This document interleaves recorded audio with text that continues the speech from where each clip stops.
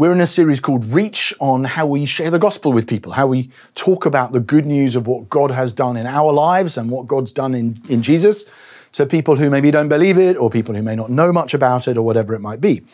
And Joe introduced the series by talking about Jesus' invitation to come fishing with him, using that as a picture for evangelism. And then last week I looked at asking. And today we're going to look at answering, the flip side of, you ask people questions like Jesus does, but you also sometimes have to answer people's questions. Because as we talk about Jesus with people, and that's obviously something you'd expect, like given what I do, that's something I do a lot, but you talk about Christianity, you talk about Christian themes or God or Jesus with people, and you tell other people what God's done in your life and what God has done in Christ for the world, they often ask us things, or you might want to ask me something, or you might want to ask someone else something, and sometimes those questions are very difficult. So I was at dinner with, Rachel and I were at dinner just 3 weeks ago with our friends who, they've become really good friends of ours. They've actually been to church with us a couple of times, but not Christians, but we've got a really strong friendship with them. We met up with them, a bunch and had them around, all that sort of stuff. And we're out for dinner at this nice place. And the conversation turns, I can't remember how it got there, to the fact that a colleague of Rachel had recently been murdered. And it was a tragic story, which you may have seen on the news, this guy up in Sheffield who stopped to intervene in someone who'd been beaten up and ended up getting killed himself. The funeral was just the other day, actually. And they knew about this story and knew that Rachel had worked with him. And so they're just asking this very honest question, so how do you, as Christians who say you believe in a loving God who is powerful and able to stop this kind of thing, and yet he didn't, how do you make sense of that? It's kind of really, I'll come back to that question in a few moments, what we actually said, but it's kind of, sometimes those questions are hard questions, right? That's probably the hardest question you get is, what about suffering? Lots of other examples, and one that I've quoted before, but it was just quite a pithy example of this. I'm just been to a church meeting. I'm hanging around afterwards, chatting to some people who were visiting. They've never been to church before. I say to them, what did you make of the service? And they say, I like this, was interesting, but I just don't get why you think that two people who love each other can't get married. There's a question about gay marriage, which had just become legal. And they asked the teenage girls, they asked this question. And again, you'll go, okay, I need to provide an answer in some way to that question. Now, there's a few big questions like that come up all the time. Suffering, slavery, sexuality, science, scripture. They're 5 big ones, 5 S's I often think of that come up a lot, but there's a few others. There's not loads, but there's a number of questions which will frequently come up when you have conversations with people about the Christian faith. And that's why Christians are called to reach people not just with questions, but with answers. The technical sounding word for this is apologetics, which comes from a word that appears in the passage we're going to read in a moment, which is the Greek word for an answer or a defense. It was like a technical defense you'd make if someone was accusing you of something and how you defend yourself. So we're going to turn in our Bibles to Acts chapter 22. Acts chapter 22, which, as I say, it's actually the first place in the Bible where this word, apologia, for apologetic or defense, that word, first time that appears. And I think Paul's defense in this passage, when he's accused of things and people want an answer from him, actually teaches us a lot about how we answer questions in sort of as a good framework for thinking about good answers to questions when people are wanting to push back on you for what you believe. Then in this particular situation, what's happened is Paul has just been arrested after being falsely accused of taking Gentiles with him into the temple. And now he makes his defense. And it's a masterclass in answering or in apologetics, even though the questions Paul's answering are not actually the ones that we face. So we're going to walk through the chapter a bit at a time, and we're going to see how Paul does it, how Paul goes about answering for himself and what he believes and what he's done. Acts chapter 22, beginning at verse 1. Brothers and fathers, hear the defense that I now make before you. And when they heard that he was addressing them in the Hebrew language, they became even more quiet. And he said, I'm a Jew, born in Tarsus in Cilicia, but brought up in this city, educated at the feet of Gamaliel according to the strict manner of the law of our fathers, being zealous for God, as are all of you to this day. I persecuted this way, means Christianity, to the death, binding and delivering to prison both men and women, as the high priest and the whole council of elders can bear me witness. From them, I received letters to the brothers, and I journeyed toward Damascus to take those also who were there and bring them in bonds to Jerusalem to be punished. Let's just pause there for a moment. Effective answering or apologetics or responding to when someone asks you the question, effective answering means you've got to understand your audience. I mean, and this might sound incredibly obvious, but look what Paul does. When someone's asking me a question, who are they? That's where it begins. That's why it's good to ask before you answer. What do these people currently believe? What common ground might we already share? Now, Paul knows exactly what's going on here because he has been put on trial by fiery, patriotic, militant Jews because Paul himself used to be a fiery, patriotic, militant Jew. He's still a Jew, obviously, and he's still pretty fiery, but he knows exactly what's going on because they're now treating him the way he used to treat other people. So he's got quite a lot of common ground, but he then quickly works to establish as much common ground as he can, and not in like a sort of tacky, telesales kind of way. Sorry for those of us who work in telesales. He's not sort of quickly trying, what's the weather like there? It's like, no, I'm genuinely trying to show you that you and I have got quite a lot in common here. So verse 2, they heard that he was addressing them in the Hebrew language. There's linguistic common ground. Verse 3, I'm a Jew, born in Tarsus in Cilicia, but brought upon this city. There's an ethnic alignment, a geographical alignment with these people. Being zealous for God, as are all of you to this day. There's a religious alignment. Like you and I have got the same kind of passion for God. As the high priest and the whole council of elders can bear me witness. He's even got experiential common ground, which is to say, they've experienced, some of them have experienced his own zeal for God. So he can say, you guys know me. You know that I'm like this. You can witness to the fact that I used to live this way myself. In other words, I've got a lot in common with you. You are putting me on trial, and I want to affirm some of the reasons why that's happening. Obviously, I don't agree with them all, but I can see that from your perspective, putting me on trial seems to make sense. You're Jewish. Me too. You're zealous. Good. So am I. That's where he starts. And that's why we talked about asking before we talked about answering.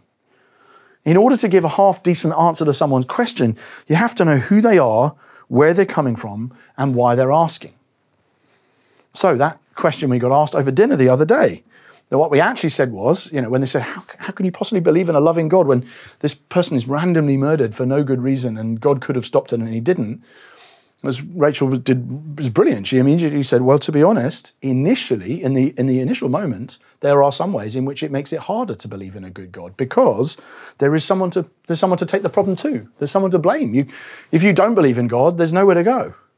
But also, if you don't believe in God, there's no hope. There's no hope of redemption. There's no hope of resurrection. This is what I then said. There's no hope of resurrection.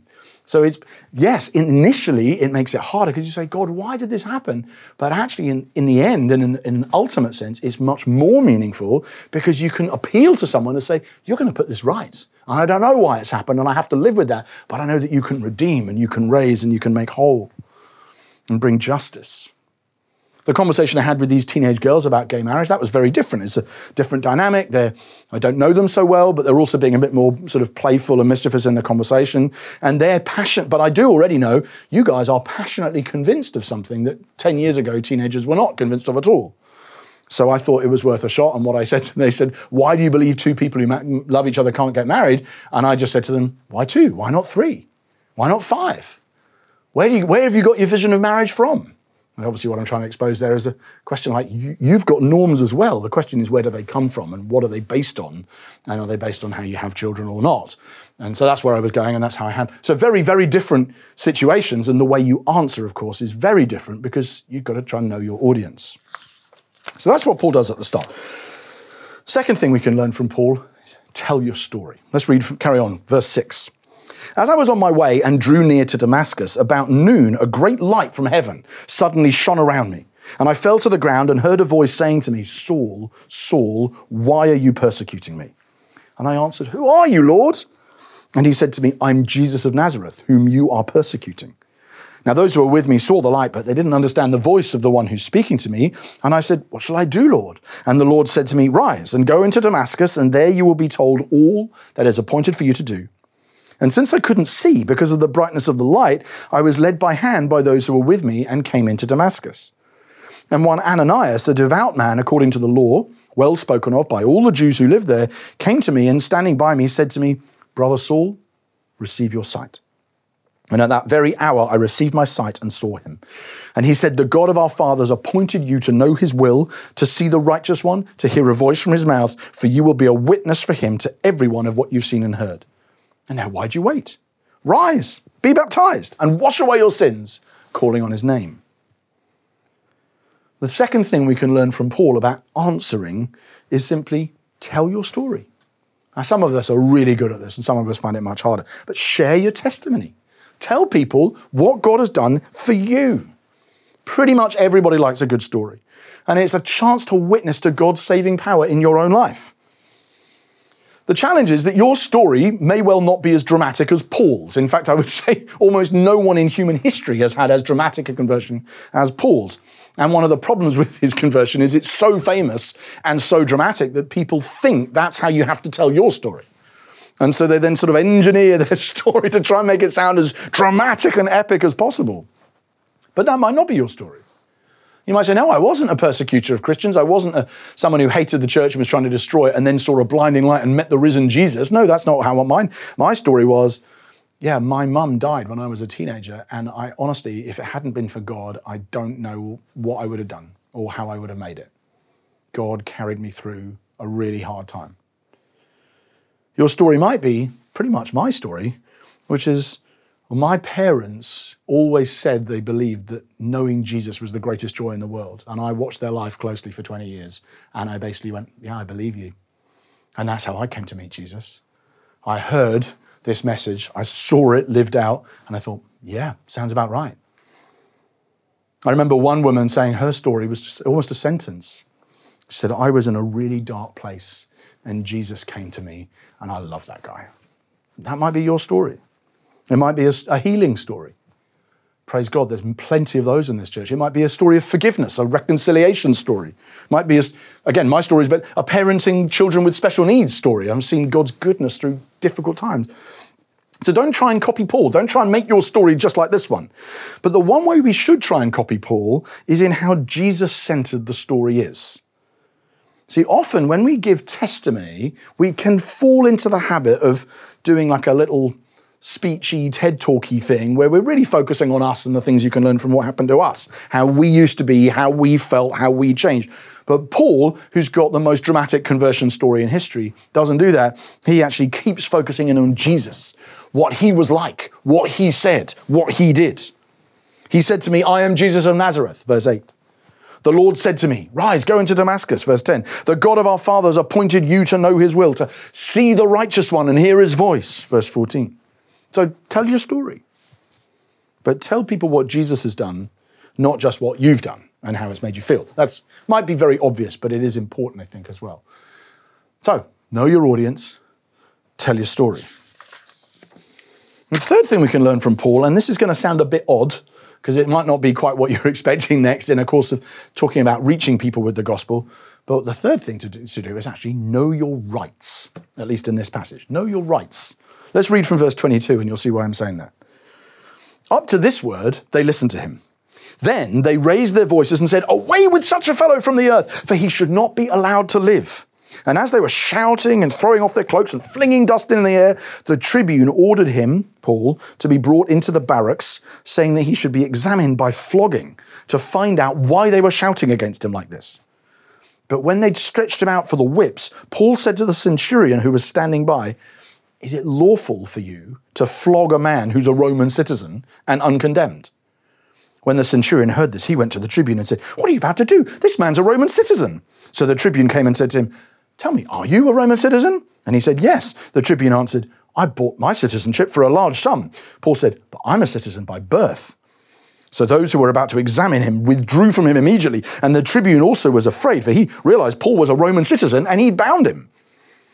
But on the next day, desiring to know the real reason why he was being accused by the Jews, he unbound him and commanded the chief priests and all the council to meet, and he brought Paul down and set him before them. Paul is not a fragile victimhood kind of character. He's not continually complaining. He's actually a very robust man. He doesn't shrink from persecution. And actually, both the book of Acts and all of Paul's letters make it very clear that he regularly suffers beatings, imprisonment, stonings, what we would now call torture, no question. But Paul is not an idiot about it. He's not a masochist. He's not trying to get into pain-inducing situations. He knows his rights. He knows, I'm a Roman citizen. And within this empire, it's illegal to flog a Roman citizen who hasn't been properly tried.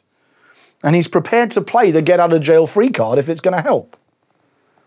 Now, he doesn't play it all the time. And in fact, there's one of the interesting things as you read Acts. You think, wow, Paul sometimes goes there and sometimes he doesn't, depending on the situation. But he's not what people unkindly nowadays would call a snowflake. He's not someone who runs around going, help, help, I'm being repressed, He's not like that sort of Monty Python kind of character. But he does know the law. And he knows that in this case, they're in the wrong and he's in the right. And he's prepared to say so. And that, in most ordinary situations, this probably doesn't come up. But it might. And it sometimes does. In the context of a workplace where you face discrimination on grounds of Christian faith. In the UK today, it helps to know that there are 9 protected characteristics, and one of them is religion or belief. So it is against the law to discriminate against you for being a Christian. And that's a wonderful thing we should celebrate. That wasn't true in the Roman Empire, obviously. Paul's only able to get this exemption because he's a Roman citizen, not because he's a Christian, but we can in that sense. That doesn't mean everyone will agree what that means. It doesn't mean that everyone will give you a pass for everything that goes with it, but it does mean that you do have rights and it's worth knowing what they are. So it won't normally come to this, but if you happen to find yourself arrested for preaching the gospel in public, which sometimes happens to people, or for praying outside an abortion centre, which sometimes happens to people, or discriminated against at work for Christianity or whatever, which sometimes happens, it can be helpful to know your rights. Kind of a strange point in the broader flow, but I think it's quite interesting how often Paul does it when he's defending or answering for the Christian faith. Anyway, move on to the next one. Chapter 23 and verse 1. There's 5 in total, by the way. We've now done 3. Chapter 23, verse 1. And looking intently at the council, Paul said, brothers, I have lived my life before God in all good conscience up to this day. And the high priest Ananias commanded those who stood by him to strike him on the mouth. Then Paul said to him, God is going to strike you, you whitewashed wall. Are you sitting to judge me according to the law, and yet contrary to the law, you order me to be struck? Those who stood by said, would you revile God's high priest? And Paul said, I didn't know, brothers, that he was the high priest. For it is written, you shall not speak evil of a ruler of your people. The 4th thing some of us need to learn to do when we are answering for the Christian faith is to admit your mistakes. I find this hard, particularly when I'm in discussion with people, or I'm debating, or people are kind of throwing things at me, and I have to admit my mistakes. But this is what Paul does in this section of the story. You probably know the quote. When Mike Tyson was preparing for his fight with Evander Holyfield, Evander Holyfield had been talking about his plan for the fight, and someone put it to Mike Tyson and said, what do you feel about Evander Holyfield's plan for the fight? And Mike Tyson's reply became very famous. He said, everybody has a plan until they get punched in the mouth. Well, imagine you're on trial for your Christian faith and someone orders you to get punched in the mouth. Like, that's the kind of thing that stops you in your tracks and causes agonizing pain and makes you react very, very badly. You know? So you can probably react to Paul's first reaction when the high priest says, hey, hit him in the mouth, and boom, and he gets punched in the mouth. So, God's going to strike you, you whitewashed wall. Verse 3. But I think it's much harder to imagine myself having Paul's second reaction, which is that on hearing that this man is the high priest, and therefore Paul has just cursed the high priest, even though what he did was wrong, but Paul has cursed him, Paul instantly apologizes. I didn't know, brothers, he was the high priest, for it is written, don't speak evil against a ruler of the people. I think that is an extraordinary thing to do within seconds of being punched in the mouth. And sometimes, depending on the situation, when you're answering for the Christian faith, or, quote, doing apologetics, as sometimes people call it, you metaphorically speak, maybe literally as well, but metaphorically, you get punched in the mouth. People can say some pretty vicious things sometimes when you're talking about Christianity. But here's the 4th thing we can learn from Paul's masterclass on answering. So you've got to understand your audience, tell your story, know your rights, and admit your mistakes. Admit your mistakes. 2 wrongs don't make a right. Of course, the high priest should not be ordering people to be punched in the mouth, and certainly not for saying things like, I've lived my life before God in good conscience. But Paul also recognizes, he shouldn't have done that, but I shouldn't have cursed the high priest either. And he instantly admits it. Now, little pastoral comment, in my experience, people who love apologetics, answering questions, debating, making public defenses, even arguing, are not always the best at admitting when we're wrong.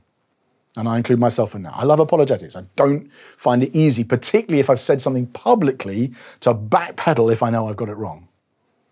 We like confronting, we don't like confessing. And we're nervous about backing off. We need to learn from Paul's example here. Sometimes people will act badly towards us, and we will then respond badly towards them. When that happens, not if, but probably when, it takes huge courage to admit that we're wrong in that moment. Yet it is curiously powerful. People are often struck by the willingness of somebody to admit that they were wrong quickly, particularly if it's hostile. But people who believe in grace have nothing to fear from admitting our mistakes, because ultimately we're not judged by them, we're judged by Him. So admitting your mistakes is actually fine. It's quite liberating. It can be hard in the moment though, and Paul models for us really well here. Admit your mistakes. And then finally, chapter 23, verses 6 to 10, explain your hope. Verse 6, now when Paul perceived that one part of this group putting him on trial, one part was Sadducees and the other Pharisees, which is different factions within the leaders of the time, basically, he cried out in the council, brothers, I'm a Pharisee, a son of Pharisees.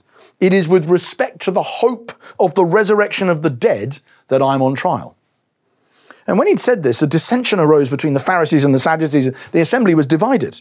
For the Sadducees say that there's no resurrection, nor angel, nor spirit, but the Pharisees acknowledge them all. Then a great clamor arose, and some of the scribes of the Pharisees' party stood up and contended sharply. We don't see anything wrong with this man. What if a spirit or an angel spoke to him? And when the dissension became violent, the tribune, afraid that Paul would be torn to pieces by them, commanded the soldiers to go down and take him away from among them by force and bring him into the barracks. Now, this is a mischievous tactic from Paul, right? Paul knows, because he's been one, he's a Jew who's very learned, he knows all of these guys well. Paul knows that the Pharisees believe in resurrection and miracles and spirits, and the Sadducees don't. So he basically pokes the pig. He says, well, I'm here because of the resurrection. I believe in the hope of the resurrection of all the dead because of the resurrection of Jesus from the dead. And that's the reason I'm here. So what do you think about that? And the two of them start yelling and all falling out. But Paul is being maybe mischievous, but he's not being cynical. If you read his sermons and Acts, you'll find that Paul, he's not only playing this card now, he's always talking about the hope of the resurrection. Everywhere he goes, he talks about Jesus being risen from the dead. In fact, he preaches the resurrection so much that in Athens, people hear him talking about Jesus and anastasis, which is the word for resurrection, and they conclude he's talking about two gods, Jesus and Anastasia. Like that's what they think he means, because he's saying Jesus and resurrection so much. So Paul does this a lot, and he does it here and throughout Acts, because at root, the Christian gospel is a message of resurrection hope. And that's the hope that we were trying to share about with my friends over dinner when they were asking us these questions. Like this, there is hope. There is resurrection hope. There is hope of Jesus is alive. Jesus stepped out of the tomb. Death does not have the final word. Life in the end wins, and it's painful now. But the day is coming when creation will be renewed. You will be raised, so will I, because Jesus is alive. That's a message with profound hope, massive implications. And it means you basically live day to day thinking, do you know the world in the distant future is going to be much better than it is now? And most people in this city don't believe that. Most people in this city believe the world in the distant future is going to be worse than it is now, if it's here at all. And some of them might think, well, it goes up, it goes down, goes up, it goes down. Christians don't. Christians believe in the resurrection of the body and the life everlasting. Christians believe that his kingdom will have no end. Nobody else does. So Christian preaching and Christian answering and Christian conversation should always have more hope than anybody else, or more hope, not less, than all the other messages in town. So Paul cuts through the flannel and he gets to the key issue here. It's like, in the end, let's forget who took who into which temple and whether they'd washed first. That's not ultimately what this is about. This is about the resurrection from the dead. Do you believe? Do you believe Jesus is alive? And do you believe that you're going to be raised to and inherit new creation with him if you believe in him? Because if you believe those things, the other stuff doesn't really matter. Or do you not believe Jesus is alive? You believe he's still dead. This is all charlatanry, in which case, of course, you're going to be angry about it. Paul cuts through the flannel. And so often that's really what, there's the debates you sometimes have and get into long debates online with people and say, I've done this with people. And you think, in the end, this isn't really about that thing you're talking about. Of course, and I spend a lot of time thinking about how to answer questions about whatever it is. Sexuality, could be dinosaur. I don't really mind what it is. People have loads of questions. I want to talk to people. But in the end, this comes down to the resurrection of the dead. I'm on trial. The difference between us is I believe Jesus is alive, and therefore everything changes. I've heard the late Tim Keller, who's a great pastor in New York City, died recently. So people would often ask him these questions, say, how can you defend this thing the Bible says? And he would say, okay, so are you saying that because you don't like this thing the Bible says, that Jesus must be still dead? In other words, let's get real here. This thing, okay, we've got to think that through, but ultimately this question rises or falls on whether Jesus is alive and whether the dead will be raised. That's what I'm really on trial for, is what Paul is saying. And ultimately, Christians are not defending the Bible or sexuality or Christian values or American evangelicals or whatever. We're not defending those things. We are explaining our hope in the resurrection, that Christ has died, that Christ is risen, and Christ will come again. Hallelujah. So we're going to finish our service, our time together, by recentering our lives on Jesus, crucified and risen, the hope of the resurrection from the dead. We're going to have communion together. We're going to have an opportunity to take the bread and the wine, to take the body and blood of Jesus, to receive once more forgiveness, assurance of God's love for you, and the power of his resurrection life, waiting for the day when he makes all things new. Let's pray. Father, we thank you so much for this gospel, and we thank you so much for this table and this meal and this invitation to all who repent and believe to come towards you now and receive the body and blood of your Son.